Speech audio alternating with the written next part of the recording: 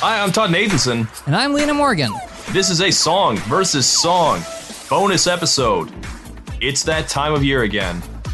That magical time of year when the foreigners invade our televisions and a small portion of Americans tune in to watch. It is the Eurovision Song Contest 2022. Lena, do you know anything about this more than you did last year? I know not to say anything that I'm not 100% positive is true. I do not know that at all. In fact, I think I've learned less about that since the last time we podcasted Eurovision, which is a thing as Americans we will never entirely get, although I do enjoy it. It's fun. It's a fun thing to watch.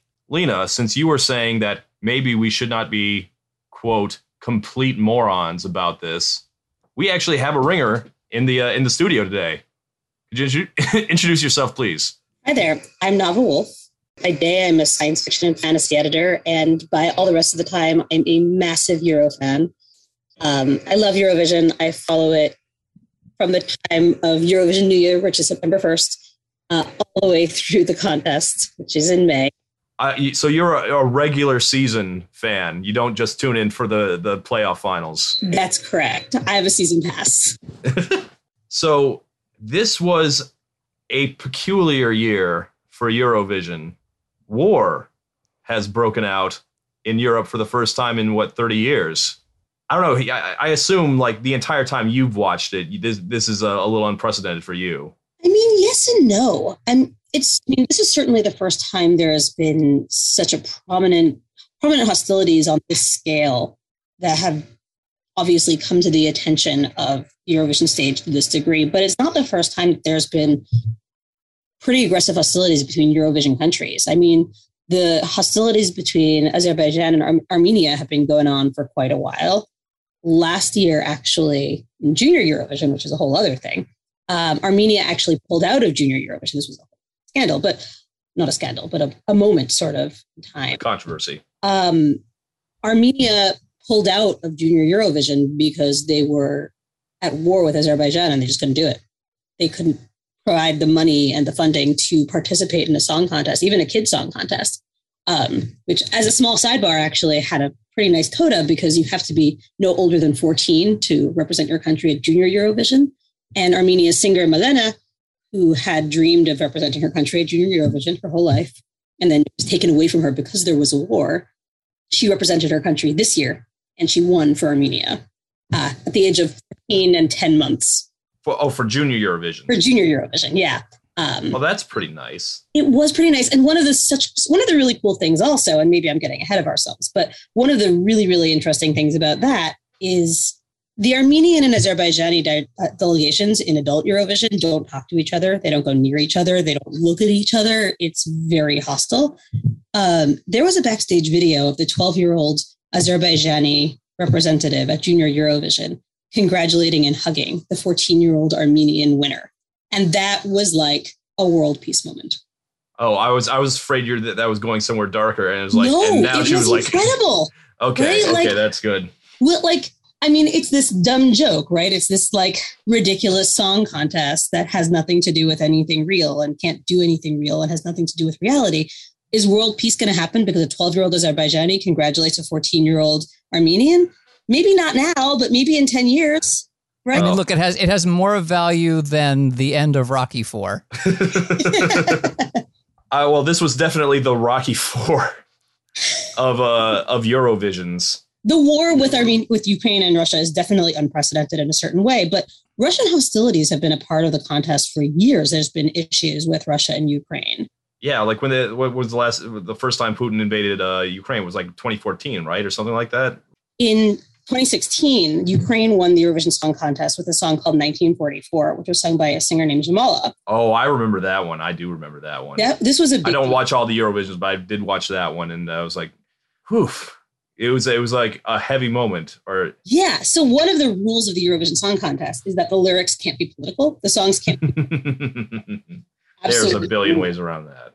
So she sang the song 1944 that included lines like, they came into our home, they took my children, they spilled my blood, which was about what happened to her grandmother in 1944, but it was actually about Crimea. That's what it was about. It was about Crimea.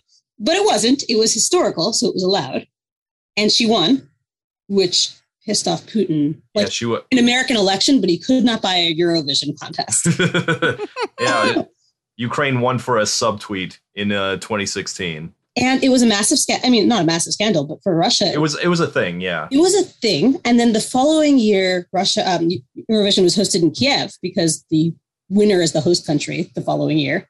And Russia chose a singer who had illegally entered Crimea in 2015 so that Ukraine would kick her out and it would look bad when they did, which it did, because they wouldn't let her in. The Eurovision Broadcast Union said she can participate via televote or you can choose somebody else. Russia said, no, thank you, flounced out of the contest, didn't participate. And that's why Bulgaria came in second, because their singer grew up in Moscow and took the Russian voting bloc. Oh, wow. I'm a tiny bit versed in Eurovision, so I know that even in the grandest days of post-Cold War world peace, there's always some kind of tension going on. Or not even just tension. It's just like everyone votes for their buddy countries. UK votes for Ireland and vice versa. Belgium roots for the Netherlands. I could be getting this way wrong, but the point is people, there is a lot of buddy voting. The most famous is Greece and Cyprus. If you would like they literally always vote for each other. Well, spoilers, because we haven't even talked about this year's. Spoilers, Ukraine won in a landslide. So I'm gonna ask the panel, how do we feel about this? Because this is obviously a political vote. It was great. That song was good. Had the world not been in the state that it was in, I still think that they would have been in the top 3. As like in my heart, right? When I say that, I mean, of all the songs I listened to, I would say at the very least it's in the top 5. That they won is not surprising, and I cannot imagine a soul on earth except for Vladimir Putin being upset about that. I think there have been people upset about it. I am really? Not one of them. Wow. I am not one. I saw some angry comments on Reddit from a few Brits who were unhappy that they didn't win. They came in second. And the vote was for, because Ukraine is the lovable underdog of the world right now. Yeah, but also okay, listen, I do not wish to tell anybody that they cannot have the feelings that they have. But for the 2 years previous, just to be clear, did not the UK come in dead last? Did we not watch last year as the guy who was representing them? He got numpwa, nothing, 0 for both, right? 0 from the jury, 0 from the world. I will say I have never seen anything as wild in my entire life.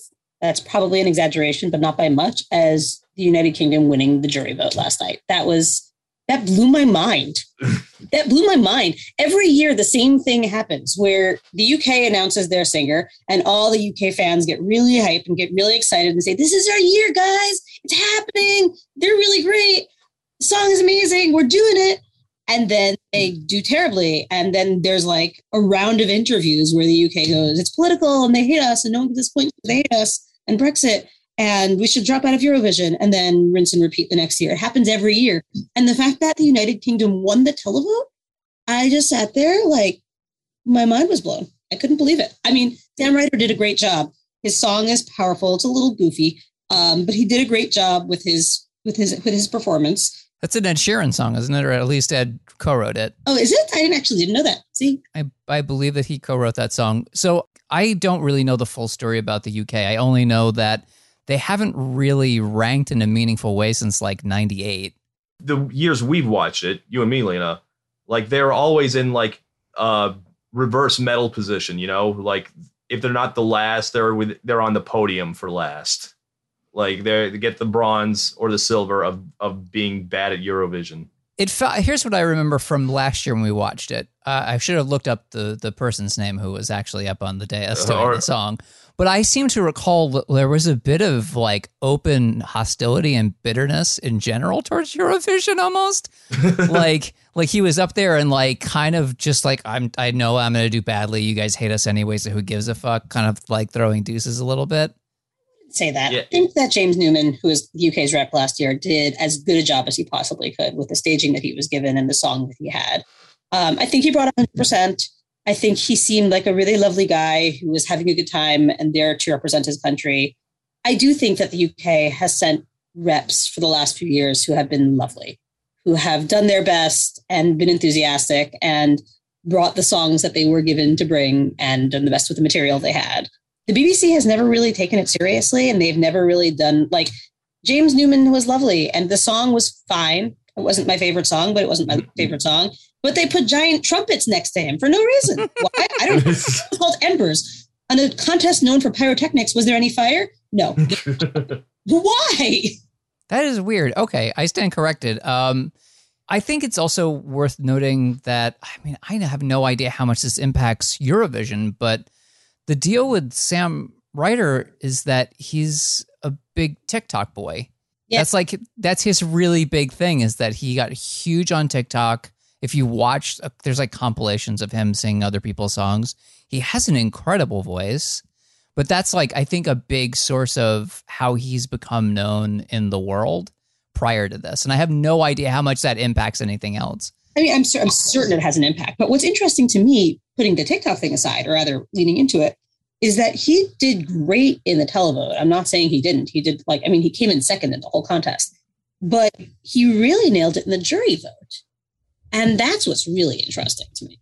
What was interesting to me is, like, I only tuned in for the finals. I had no idea what was going on prior to this. So they were all walking out. It was like, here's our contestants for today. And Sam walks out representing the UK, and the crowd erupted. And I was shocked because, me not knowing anything about this year, I was used to the UK sucking like they have for the last 20 years and being super unpopular. And I was really shocked. I was like, oh my God, is UK actually good this year? And they came in second, which was, pretty impressive considering the song is not very good. And the performance was not very good either. I said it. All right. So I just want to quote a friend of mine who said something that I thought was really smart about sort of the difference between a televote and a jury vote. There's a Twitter user. Her handle is Ellie_Maid. She's really smart. She says a lot of interesting things about Eurovision, thinky things that I really enjoy and appreciate. And she said on Twitter, the jury ranking asks, what was the best impression, right? Like, what was the coolest? And the televote says, what made you feel something, right? The televote is people, right? It's just you. It's me. It's like when you're watching, the jury watches the show and then they rank it and they give it a lot of thought and they say, well, which one seemed the most impressive? Which one seemed the most powerful? Which one seemed the most interesting? The televote is people sitting at home on their couch in the 45 minutes that you have to pick up your phone and vote, being inspired by the song that like gutted them or that made them jump up and dance or have or laugh or get excited to like pay money on their phone to vote for something.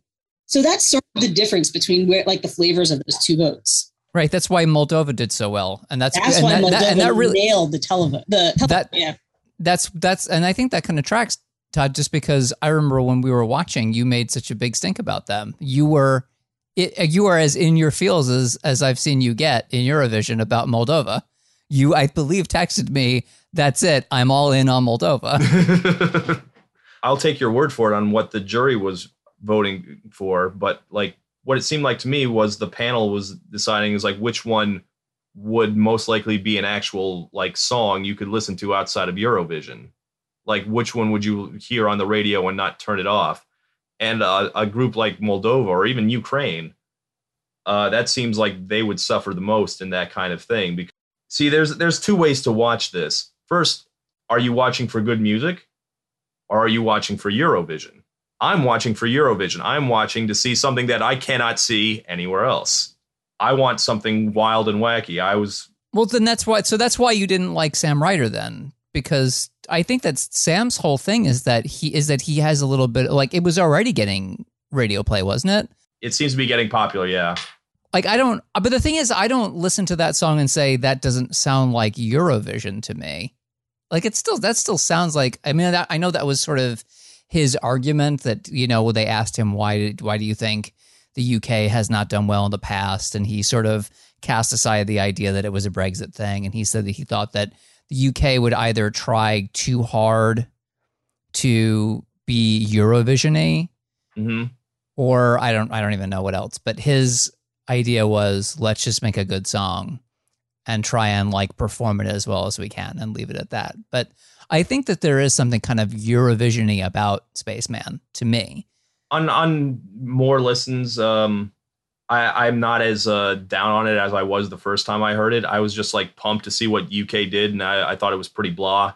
But I think the hook is good. The choruses, I'm not really. The verses, I'm not so into. I don't like that willowy Ed Sheeran type kind of thing. It's not for me. It's not my favorite song. I will say, going into the contest, my two favorites were. I had two distinct favorites, and I was sort of on the fence about which one I really wanted to win the most, and I kind of wanted both of them to win.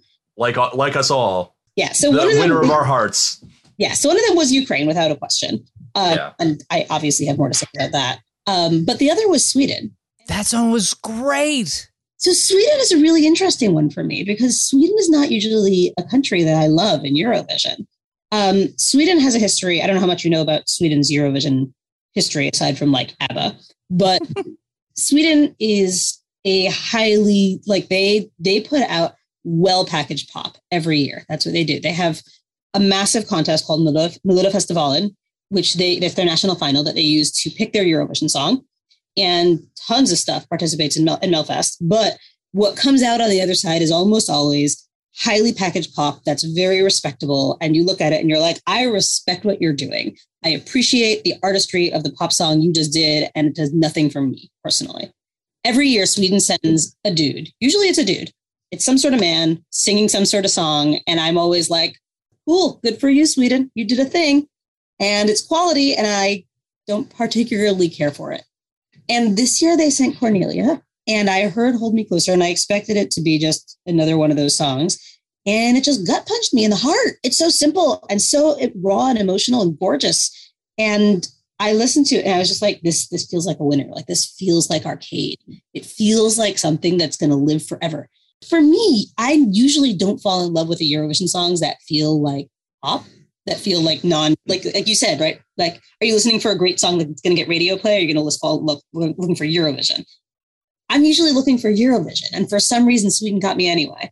So, there's space for both in the contest. Yeah, that was my reaction too. I was listening to this and I was like, this is not Eurovision enough for me. So like on this stage, I'm not feeling it. But like, this is a good song. This is a really good song. I might listen to this one afterwards. Whereas I can't really imagine listening to the Ukraine after this, even though I really liked their performance. You say that, but one of the songs that really caught on in a big way, mostly in the TikTok world last year, actually was Shum, which is also Ukraine. It was Goe's song, which was also like folk white music.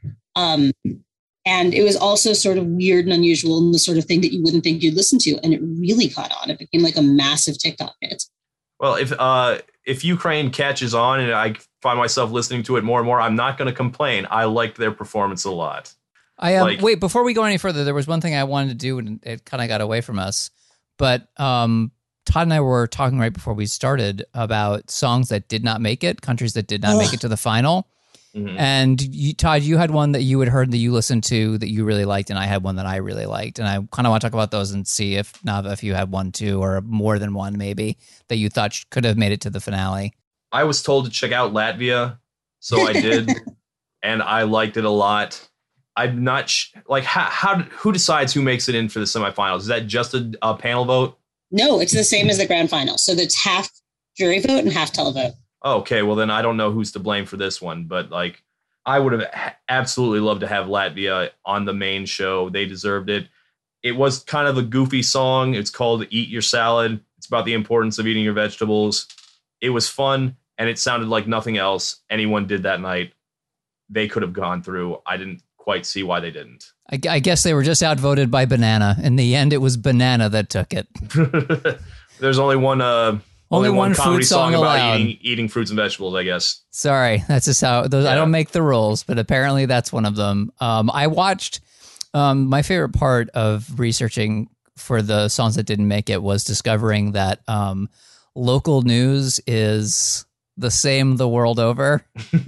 Just a lot of people that you're like, wow, they put you on television. All right. I watched like Ireland in the Morning or something, and they were so mad about Brooke with That's Rich not making it. And I will tell you something. I as silly as I thought the presentation was, where they were making fun of Italy from last year, calling them like a gimmick, I was like, oh, if you say so. But I do think that That's Rich is great. Like, it really kind of, it was like Eurovision Kim Petras to me. I was like, oh, I would really listen to this. I would sneak this right in with Slut Pop. Like, it's delightful breakup song from 1994. It's perfect. Yes, that's what. Yes, so you've honed in on exactly why I specifically like it.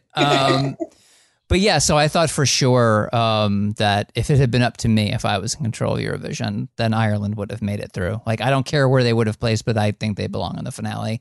Nava Whomst, if there is one, you can name as many as you like, though. There were two serious ones that really broke my heart. Well, three, I guess. We lost Albania in the first semifinal, which was sad for me.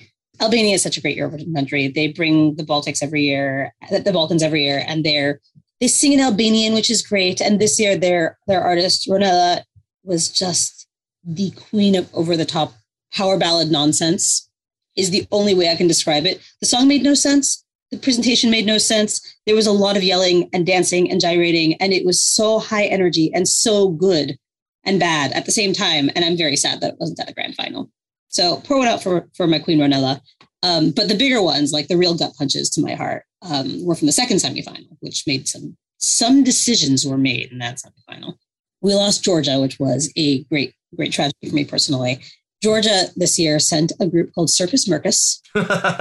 We're basically... I love it already. You do. You really do. They're the Georgian Britpop version of They Might Be Giants. Oh. The only way I can describe them. And they're so great and so weird, and we needed them and we lost them, and I'm never going to be okay about it.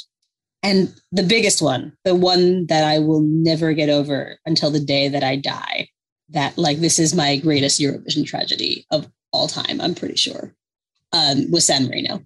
I don't know if you... They sent Flow Ride again this year? No. So San Marino is my favorite Eurovision country, hands down, because they just bring chaos every year. And their chaos, I mean, it's a country of, I must remind you, 33,000 people. It's a microstate in the middle of Italy. And yet somehow they bring chaos every year, the best chaos. They're so wonderful. They're absolutely out of their minds, and I adore them. Last year, they sent American rapper Flo Rida along with their singer Senhit, who is wonderful. And this year, so a small bit of backstory, if you'll indulge me. Italy has a contest called Sanremo, which takes place in February. Sanremo Music Festival is the original contest upon which Eurovision was modeled. Eurovision was inspired by Sanremo. And Sanremo is my favorite week of the year, maybe even more than Eurovision. I love it so much. Like Eurovision and Sanremo are neck and neck for me. There was one point in which there were, quote, irregular voting patterns. Oh, yeah, that's happening. I don't know. So the thing is, I have no idea how much that matters because, again, I'm a complete outsider. So it's not really clear, and the full picture isn't there yet, and nobody really knows the answer. This is a developing scandal. Like, stay tuned, because this will more details will arise. I mean, Eurofans are obsessive, and they are on it. There's this Twitter user named Euro Bruno. In 2019, he noticed that there was discrepancies in the Belarusian jury results. How can you know that?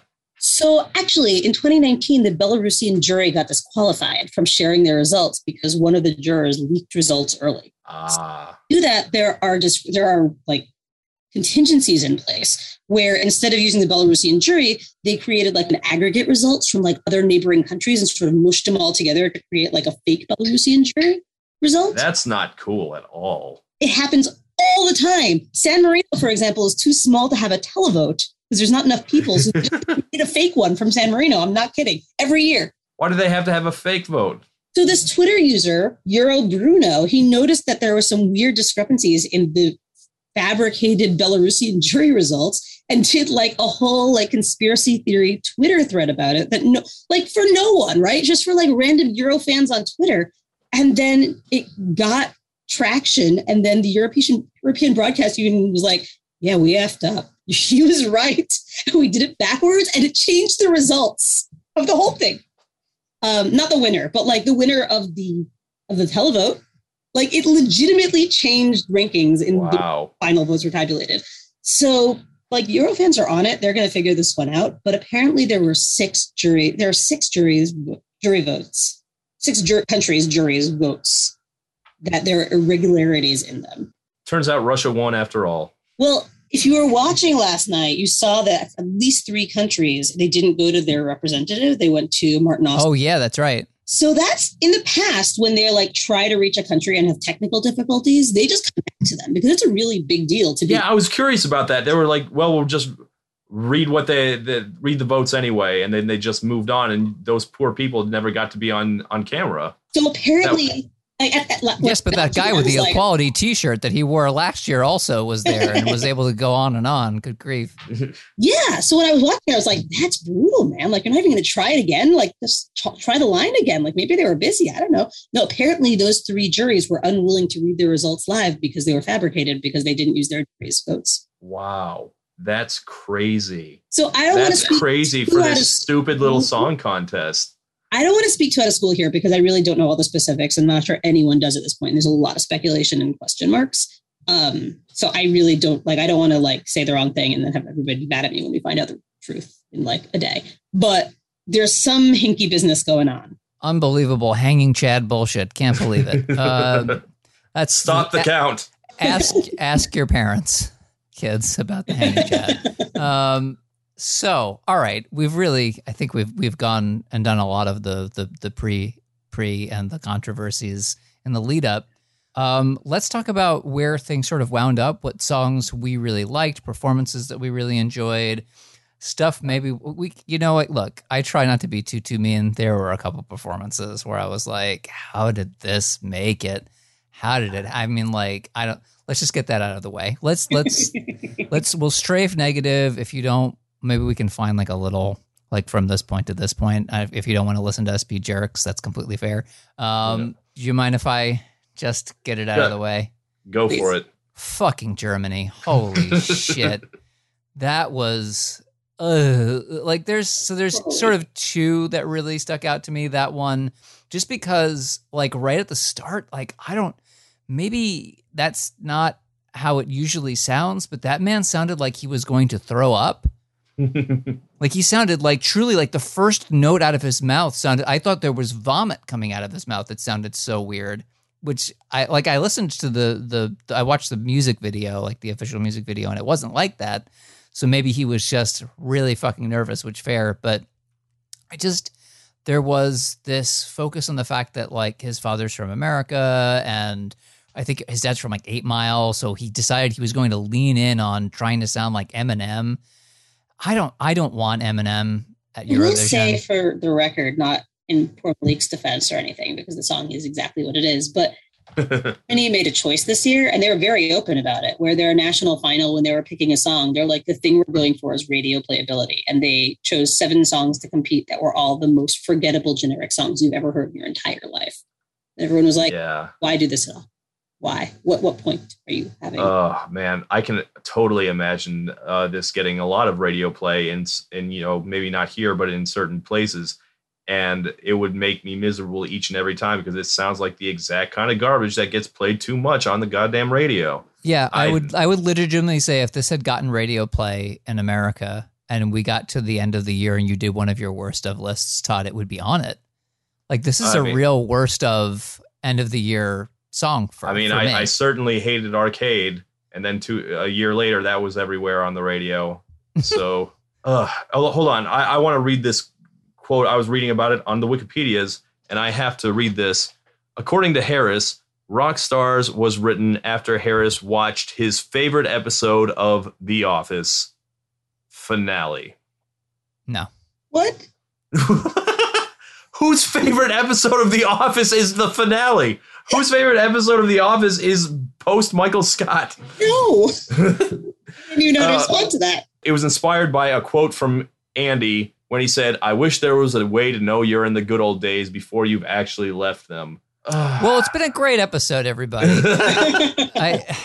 There was literally a Macklemore song that was probably that inspired by that quote already. So it's called Good Old Days. And it's, oh, man. Todd, do you have one that stood out? Because I have multiple ones, and I don't want to rob the mic the whole time. I mean, I watch Eurovision for it to be its most Eurovision. So for me, the worst ones were usually ballads. I really did not like Australia. I really did not like Poland. Did not like Switzerland. Did not like Belgium. Those were all ballads. They were all by Sam Smith sounding guys that I just did not feel at all. I remember Australia sticking out at the time because that was the guy in the veil, right? Yeah. Yes. Yeah. So emotions either really work on me or really don't. And clearly this meant a lot to this person that they made it through. And it meant enough that I'm not going to say anything other than I did not particularly care for it. I don't want to, that just like, sometimes a person feels they're feeling so hard that I'm like, I can't, like it wasn't my favorite.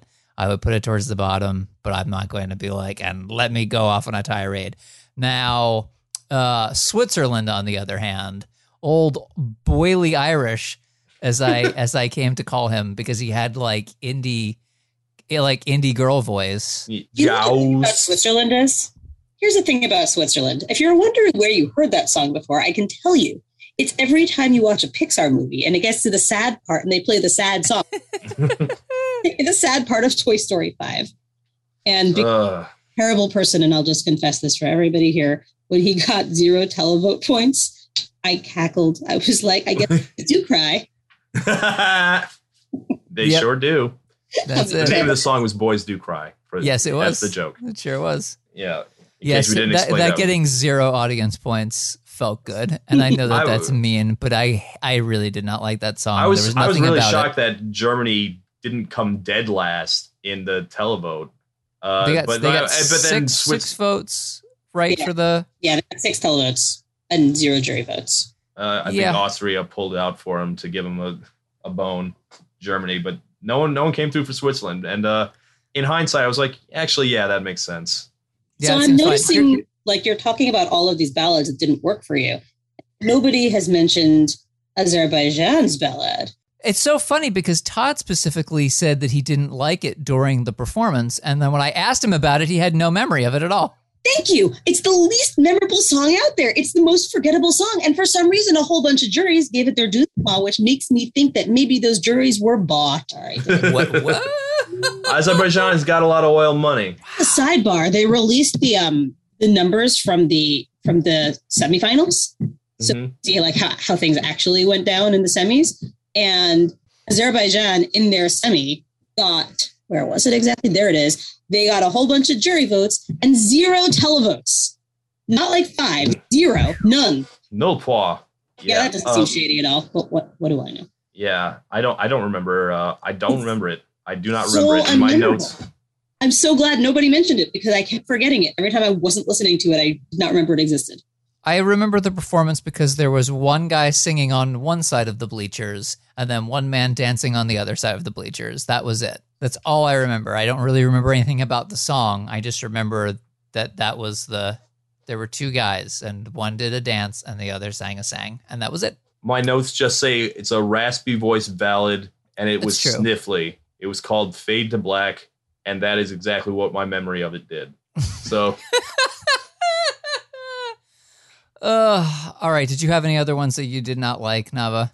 I have one that I deeply, truly hate with all of my heart and soul. That I'm ready. I just have a hiss reaction every time I see that, and that's Finland. I hate Finland.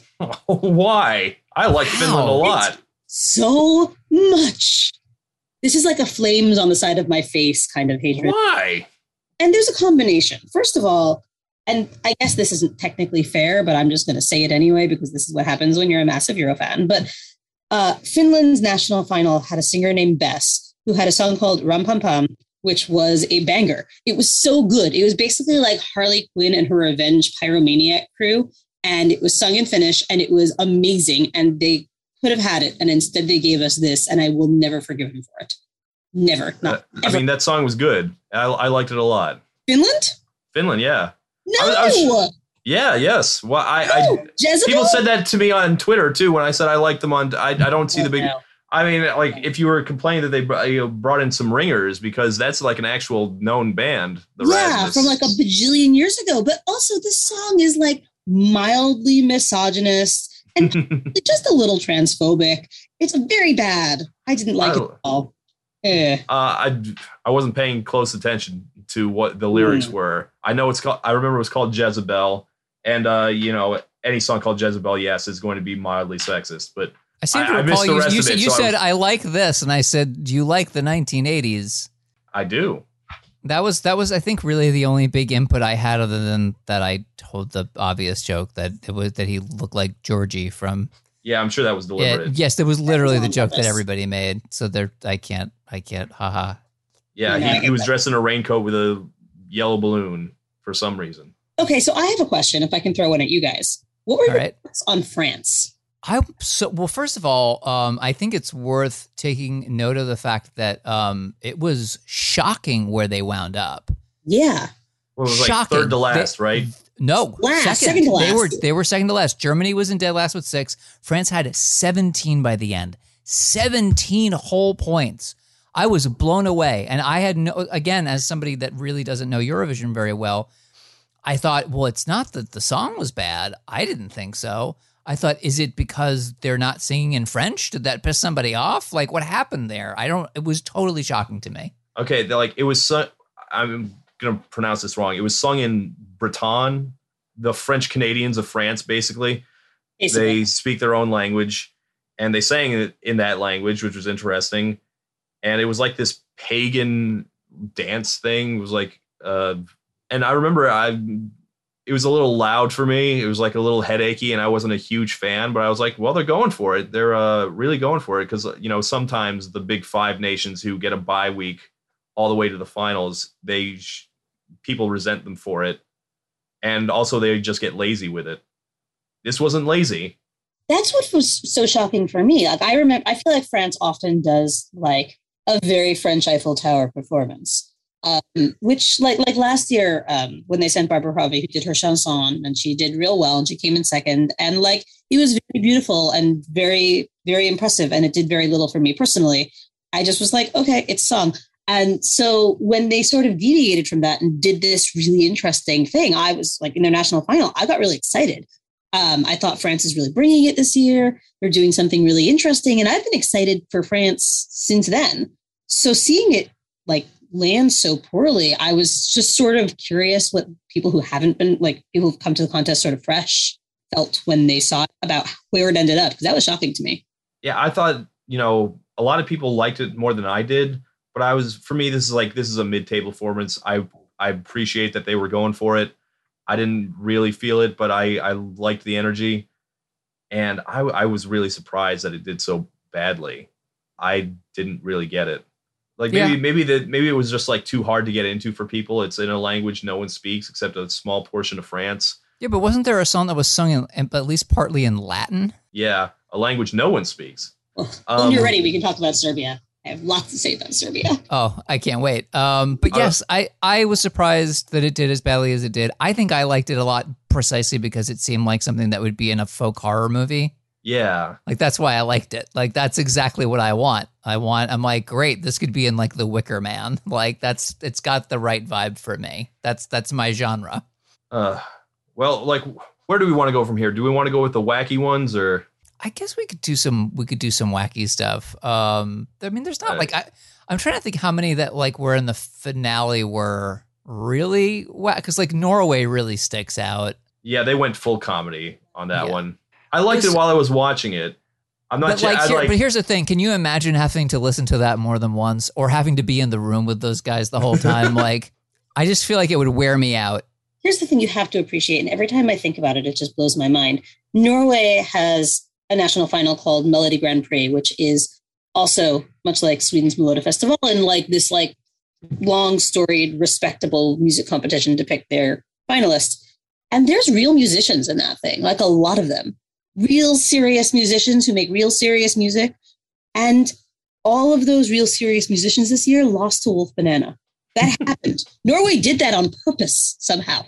I don't know. Somehow it happened. They were trying to make their What Does the Fox Say? They thought just in case Netflix decides to make a sequel to their Eurovision movie, but this time about Norway. they would have plenty of material to use. Yes. You do know, I assume, of the best, the most popular subwoofer identity rumor, I'm assuming. Oh, I don't know. So I know because when we watched this on the NBC streaming app that they mentioned in passing that there's been a lot of discussion as to who it is behind the mask. I don't know anything about that other than that's... So no one knows. No one knows for sure. But I'm definitely in the Elvis truther camp.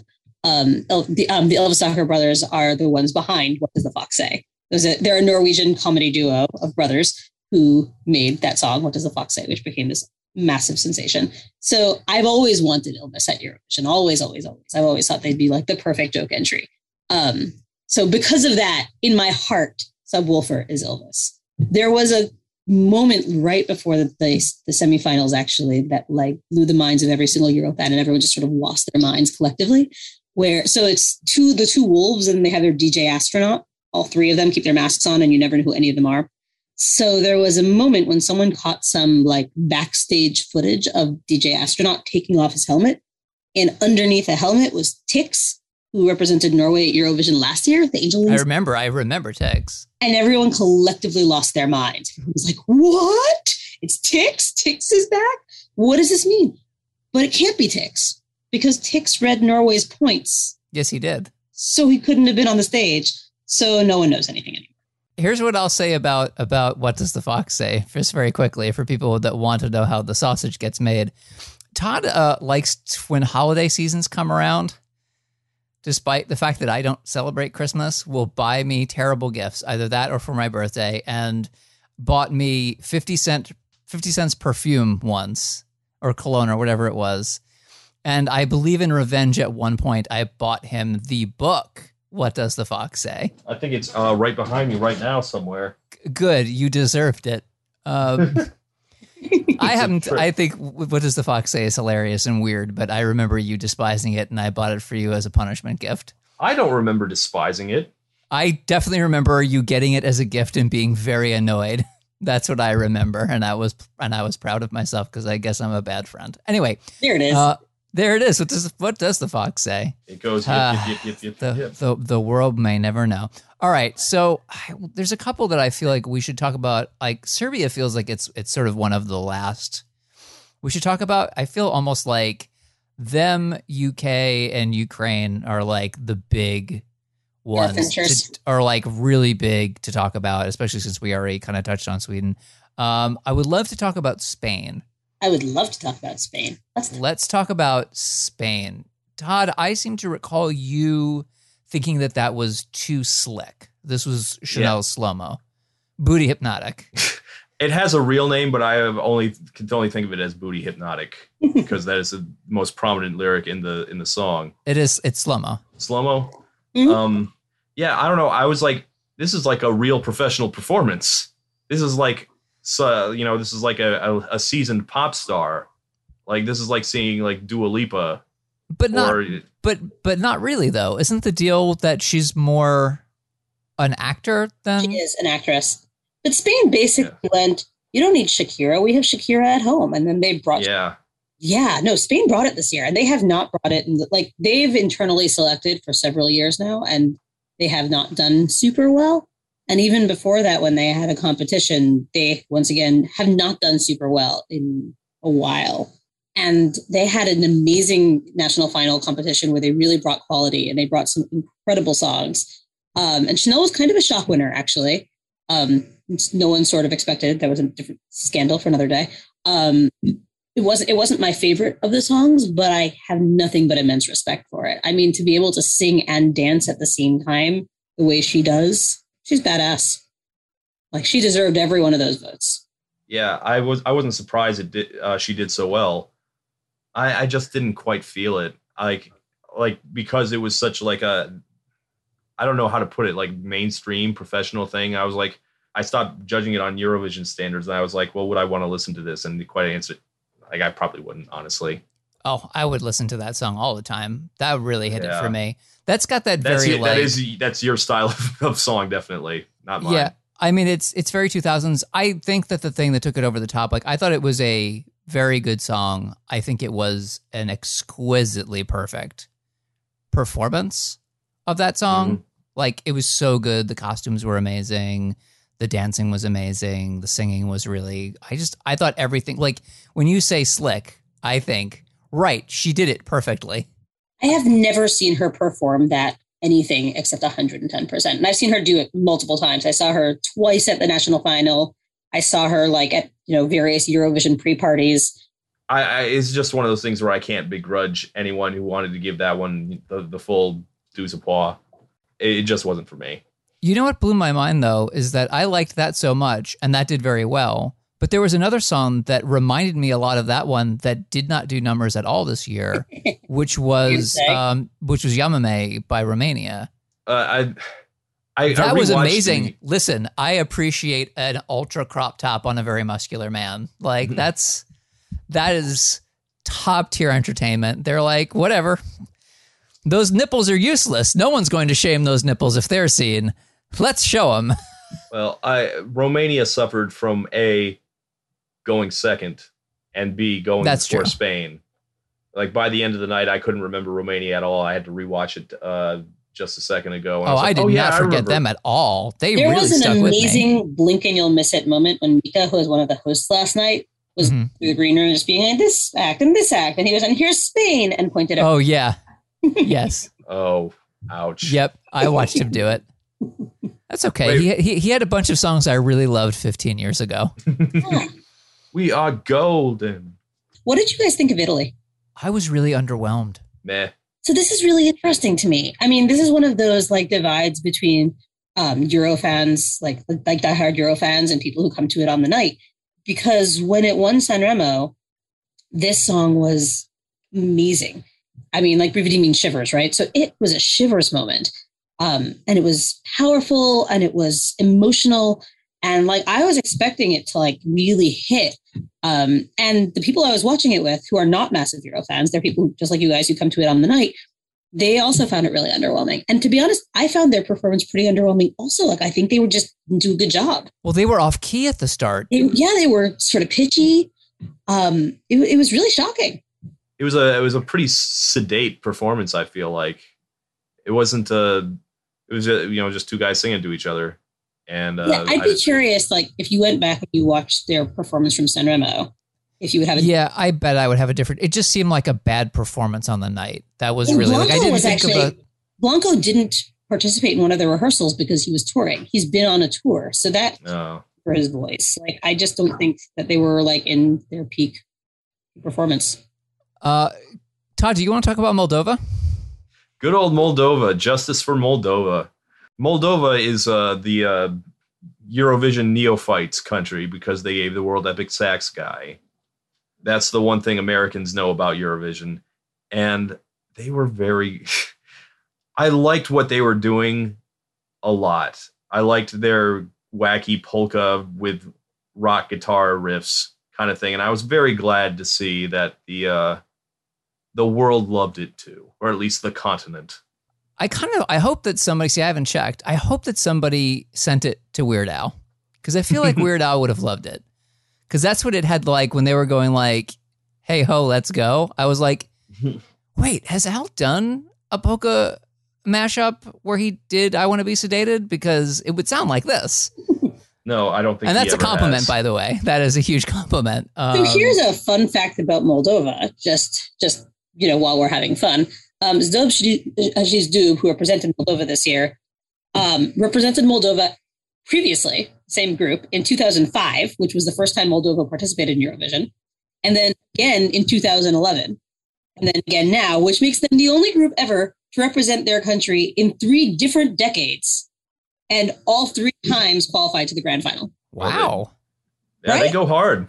And all 3 times they brought the fun. Yeah, I mean, that's what I want from Eurovision country.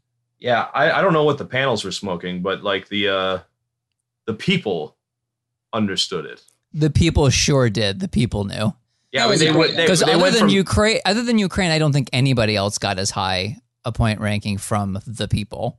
Yeah, and it's not like Moldova is like this country everyone has like strong feelings about. They're like Romania's Canada, but it's nothing about the country. The performance was that good. it's just fun. And there were so many, I mean, as we were previously talking about, so many of the upbeat fun songs didn't make it through the semis. We had a lot of sad boy songs. Who's voting for that? A lot of songs. One of my Twitter friends said that there was a big section in the grand final that was 5 slow ballads, and then Moldova hits you like a train. Yeah. What was it? Belgium and Azerbaijan. I saw the meme. I saw the train meme with Moldova. Because it had been like however many ballads in a row, and then all of a sudden Moldova just came through. Yeah. I want to give some shout outs to the mid-table ones that I liked that no one really remembers, but I remember thinking, man, this is a good song that's not going to win, but these are good. I liked Czech Republic. I Was Warm. They opened the show. Yeah, they're great. And it was like, that was like a show opener kind of opening. It was there to kick us off. Had a lot of energy, but it was like nothing you'd expect to win. But I liked it. And Portugal was ballad-y, but I actually liked that one a lot. Portugal is surprisingly delightful this year. They were like Maro and her coven of like witchy singers her cozy coven is where I want to hang out. Yeah, saudade. That's some Portuguese term that there's not really a translation for. Like loosely melancholy, basically. Yeah. It means clapping for yourself sedately. It's just a thing they did. If you haven't seen it, they do clap a bunch. There's a bunch of clapping in that song. Yeah, I liked Portugal a lot. Estonia was the right note to end on. Estonia, I like them. The Yeehaw country western from the country whose name is literally East. Yeah, they left us on a warm note. I liked that they were the ending. And Iceland, I liked more than I think most people did. There was the 3 country singers. Yeah, I remember them. They're not right for Eurovision, and I wasn't surprised they didn't do very well, but I was actually shocked that they qualified. Pleasantly shocked because I really liked them, but I didn't think they were flashy enough to make it through. I thought they were, me neither. In a semi that had them and Portugal, I thought Portugal would get through and we'd lose Iceland. And I was really, really pleasantly surprised that we kept both of them. Like, who did we miss? Have we gotten everyone? We have not talked about the Netherlands. I feel like they merit a mention. I thought they were pretty good. All I remember about that one was that the girl looked very, very Dutch. She looked like she looked like the girl with the pearl earring. Yeah, so, I really like the Netherlands. That's all I remember about the Netherlands. Armenia was the one who like ripped a hole in her set, right? Yeah, like Armenia. What I like to call a mood. What mood is that? I mean, when she's like, if people don't stop talking to me, I'll snap, snap, snap, and I'm like, yep, mm-hmm. Oh yeah, I wanted to like her, but I didn't. I don't know. I don't know why I couldn't connect with her. I just I didn't think much of the staging. I didn't care when she ripped the hole in. I don't know why. Couldn't even tell you why. What were your feelings on Greece? I remember liking Greece, but I don't remember it now. Oh, and I have to find my notes on Greece to answer this question. It's called Die Together. And she sang with the empty chairs. Right. Yeah. I think that was one of those songs I thought one of the songs that sounded very confidently hopeful. That's all I wrote. I was like, oh yeah, I remember putting that sort of in the same place as Czech Republic. I was like, yeah, that's the mood that I want to hear in 2022. Things are bad, but I'm confidently hopeful that things might get better. The song. Oh, everyone liked Lithuania. Yeah, that was a surprise to me. Didn't like Lithuania? I like Monica Luce so much. She seems like such a delightful human being and charming and fun to be with. Oh, right. Yeah. I remember one. I also didn't. I thought that I would like it. It seemed like one of those things I would get into, and then I was like, cabaret inspired, sign me up. But no, I just didn't. I wish her nothing but the best, but the song loved me. I didn't like the song. I did like the vibe, and I did like the staging. I did like her outfit. Yeah. I saw someone say on Twitter that she looked like the cabaret performer in the space bar in some kind of sci-fi movie. Yep, I can see. She was, I will say this, I have seen some clips of her not on stage, but responding to questions, being just a general delight and funny and weird. And I liked all of that. I wish I saw more of that on the stage. I like her so much. I just didn't like her song. Oh, right. Poland, we didn't talk about at all. They're more forgettable than the one we said was forgettable. You know something? That is not fair to Poland. They tried hard. You know something? Poland sat down at their staging meeting and they said, what special effects do you think are worth considering? There are no bad ideas. Throw it all out. Just put it all on the table. And people just threw stuff out. And then they said, yes, we're doing all of them. every single one of those things you said. We're going to put them all out there. I don't. Giant holographic heads? Check. Microsoft Word from 2000 special rain effects? Shaky cam lightning stage? Yes. Dancing Dementors? You got it.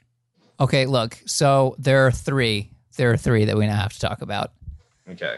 Let's talk about Serbia. I feel like Serbia has been the one that I've been quietly waiting to talk about that's not Ukraine. Good grief. That woman is who I want to be when I grow up. I'm 42. I'm going to get there. I love her so much. Just, you know what? Let's do a song about Meghan Markle's hair. It's going to be about health. Mental health and physical health and health insurance. The health insurance crisis. Let's talk about that on the Eurovision stage, and let's do it in Latin. Yeah, and let's do that while we wash our hands in a basin. Brilliant. That, to me, that is, like, I watched it, I was like, that's Eurovision. There it is, in all the ways that you want Eurovision to be. Gosh, I love her so much. Didn't really get it. Oh.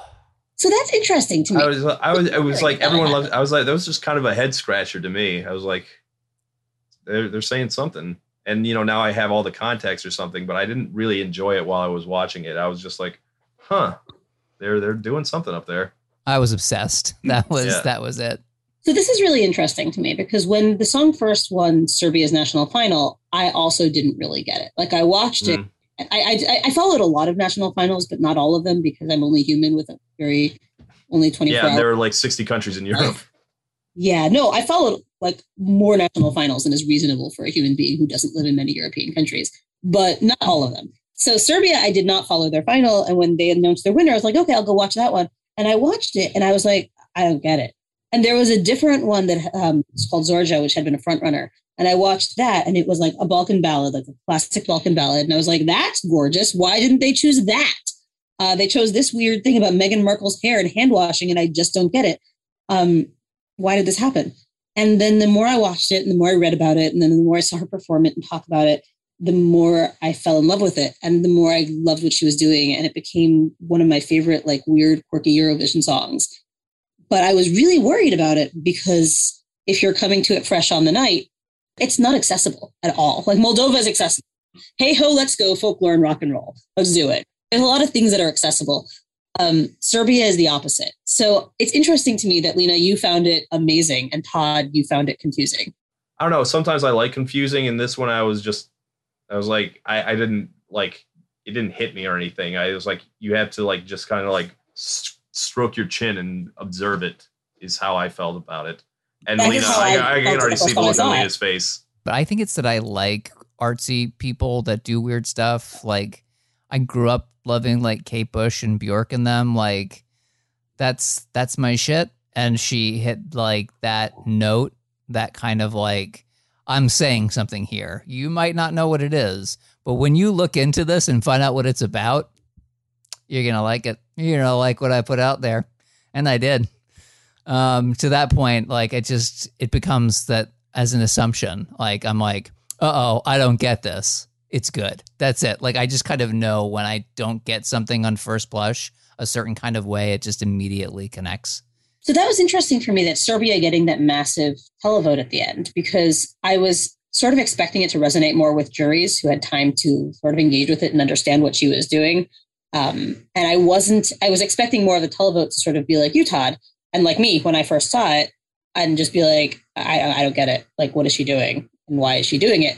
So I was really pleasantly surprised, but also confused when the jury didn't do very much for her. And then the televote brought her up to top 5. So they were in 11th. They had 87 points, 11th place prior to the people coming in. And then at the end, they went from that to 312 votes and being in the top 5, which is, absolutely wild to me. But I don't know, if I look at it, I have to say, like, last year I remember being confused by things that had made it as high as they did. This year I looked at it and I was like, no, those top 5 are definitely top 5. Like, none of these are bad. Like, Ukraine, great. United Kingdom, I think is solid. Like, I didn't super connect with it, but I get it. Spain, I loved. Sweden, I loved. And Serbia, I loved. of those five, I liked Sweden's the most. UK's definitely the least. I don't.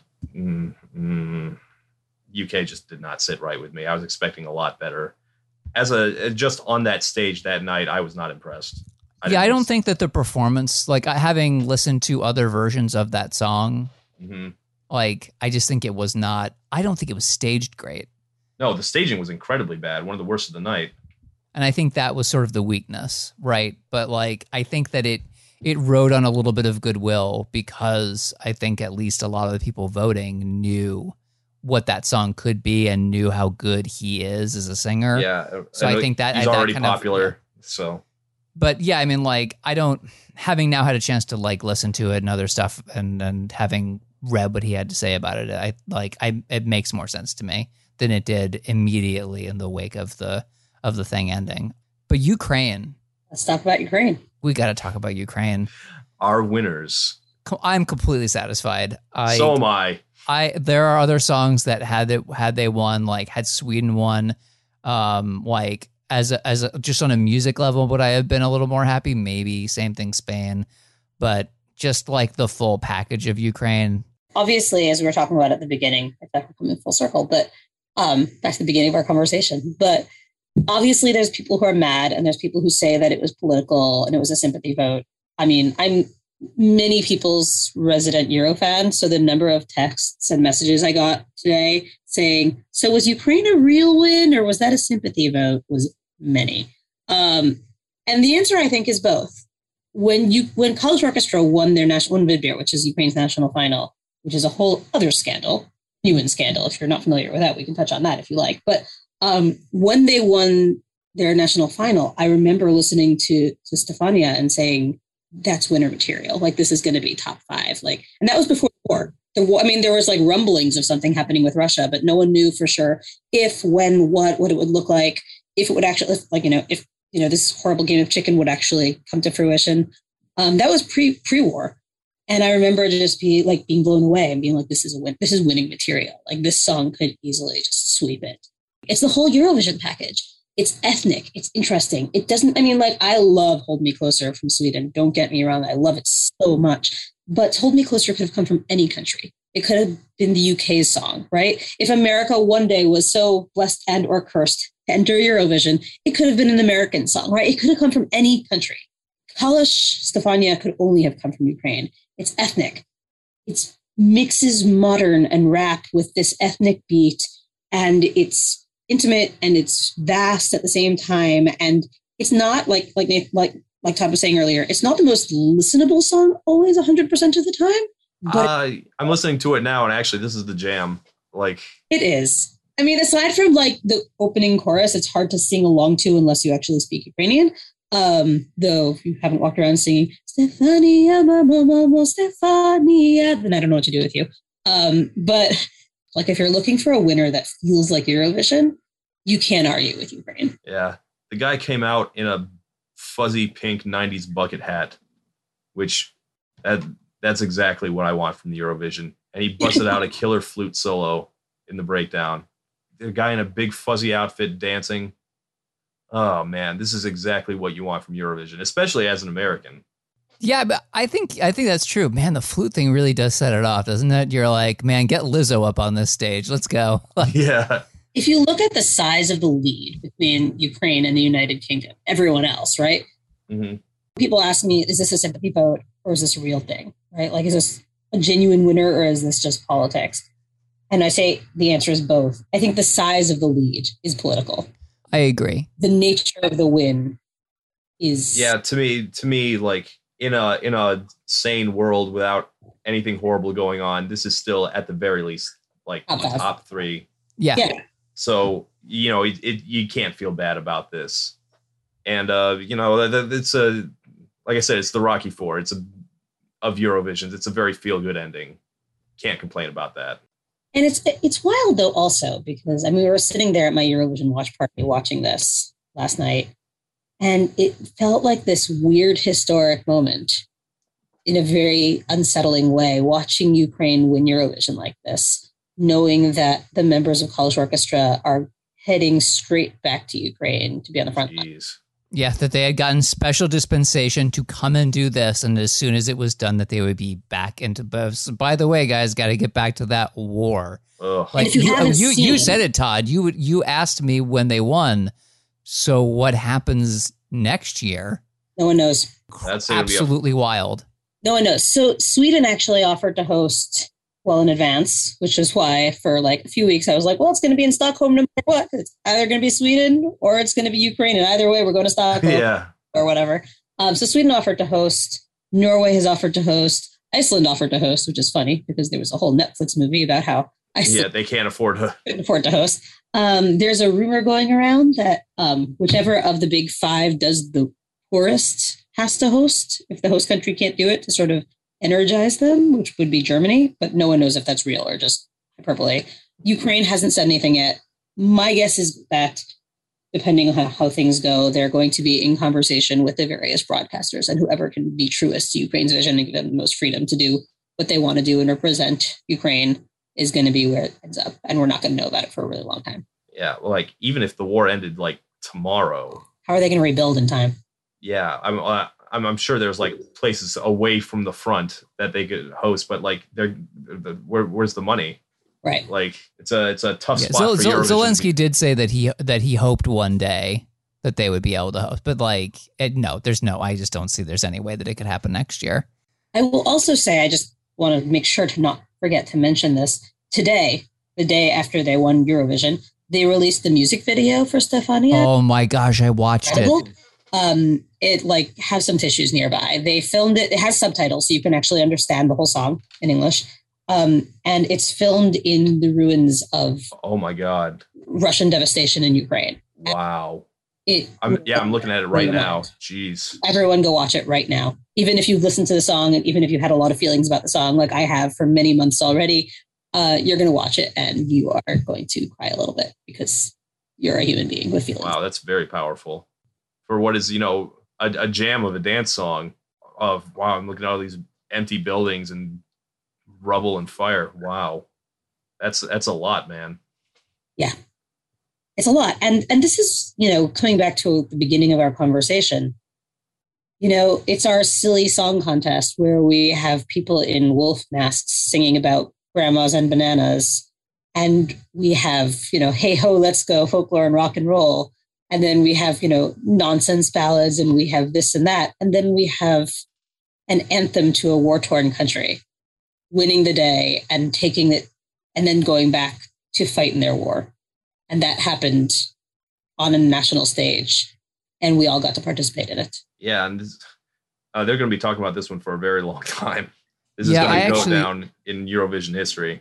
Yeah, I found myself thinking, if in 50 years there's still a human race trotting on planet Earth, this will be in the history books. Legitimately, people will talk about this as something that was actually relevant. And I thought about it in comparison with, you remember, Tom, we were watching the Grammys and they were trying to do something for Ukraine, and I appreciate what they were trying to do, but it felt like it didn't land at all, even though Zelensky was there delivering a message. It just felt off. And I know that a lot of people don't agree, and that's okay. But to me, this is everything that the Grammys could not even hope to achieve. The power of going to the various different countries, during the jury voting, right? And the countries that gave Dupla to Ukraine and making their statements of solidarity. That's not nothing. That's something, right? That's something very real. Those are neighboring countries. Those are countries who are joining NATO right now. Those are countries who are part of this, entire conversation. And if you go back to the origins of Eurovision, where the contest started, for those who are unfamiliar, Eurovision started in 1956 as a response to World War II. It was basically the countries of Europe in gratitude to having not killed all of each other, saying, let's come together once a year and sing it out in the hopes of never doing that again. And that's where Eurovision came from. It was an effort to create beauty and art and share a collective language of art in the aftermath of a incredibly devastating and terrible, terrible war, and to try to keep that war from happening again. And here we are all of these years later, and, we can't stop war. War is going to happen, unfortunately. We can't prevent it. and we can't stand in its way, but we can stand up for each other, and we can stand up for our neighbor countries, and we can stand up for the countries who are part of our global community in this specific way. Yeah, I mean, sometimes there's just this art, this beautiful, ecstatic art that manages to really capture people's hearts in a way that, like, people's hearts want to be captured. But I think the song takes it to another level. It's weird. Like I can't even think of any. I mean, that's such an apt comparison to talk about the history of Eurovision. When I watched the music video today, I thought the only other thing that has made me have such a profound feeling like this was watching something fictional, which was Russian Doll season 2, because they were talking about that's completely about like a Russian person going back in time and like wanting to be able to at first change like their mother's life and stuff that they were dealing with, but then traveling even further back and suddenly being in like the body and mind of her grandmother, like escaping Poland. And like, I don't know, like something about that hit me really hard. And then watching this sort of hit me in a similar place, because of course all of these people are going to suffer, and generations from now people will still be talking about this. I hope that this positive moment lasts. I hope it is something that has as a profound impact in the long term as it did in the moment. I hope that that's a light that doesn't just flicker out. Going back to the question of, is this a real win, or is this a political statement or a sympathy vote of some kind? And then going back to my Twitter friend, Dr. Ellie, who says the jury rankings ask which song gave the best impression, and the televote asks which song made you feel something. You can call it a sympathy vote, you can call it a political vote, but the shape of that televote is because that song made people feel something. It made the people of Europe feel something powerful, and that's why they voted for it. And they voted with their hearts. And that's what the televote is supposed to do. Yeah, I agree. I think that's a good note to go out on. Thank you so much for being with us, Nava. Thanks for having me. This was fun. No, we are somewhat more informed than we were last year. Yes, this was a slightly better episode. And by that, I mean extremely better, and not because of anything that Todd or I did. Yeah, thank you so much. And thank you all for listening. If you want to hear more of us, check us out on our Patreon, where you can listen to our bonus episodes. This month we're doing Encanto. So good grief. I don't know. Just like take that out and just put in like whatever is the latest one. Who knows when you'll listen to this YouTube episode. But yes, we have bonus episodes. It costs you $1 to listen to all of them. And we always have a poll going for whatever is the upcoming episode. So feel free to go and vote in our poll for whatever it is this time. All right. Thank you, everybody. Bye. Bye.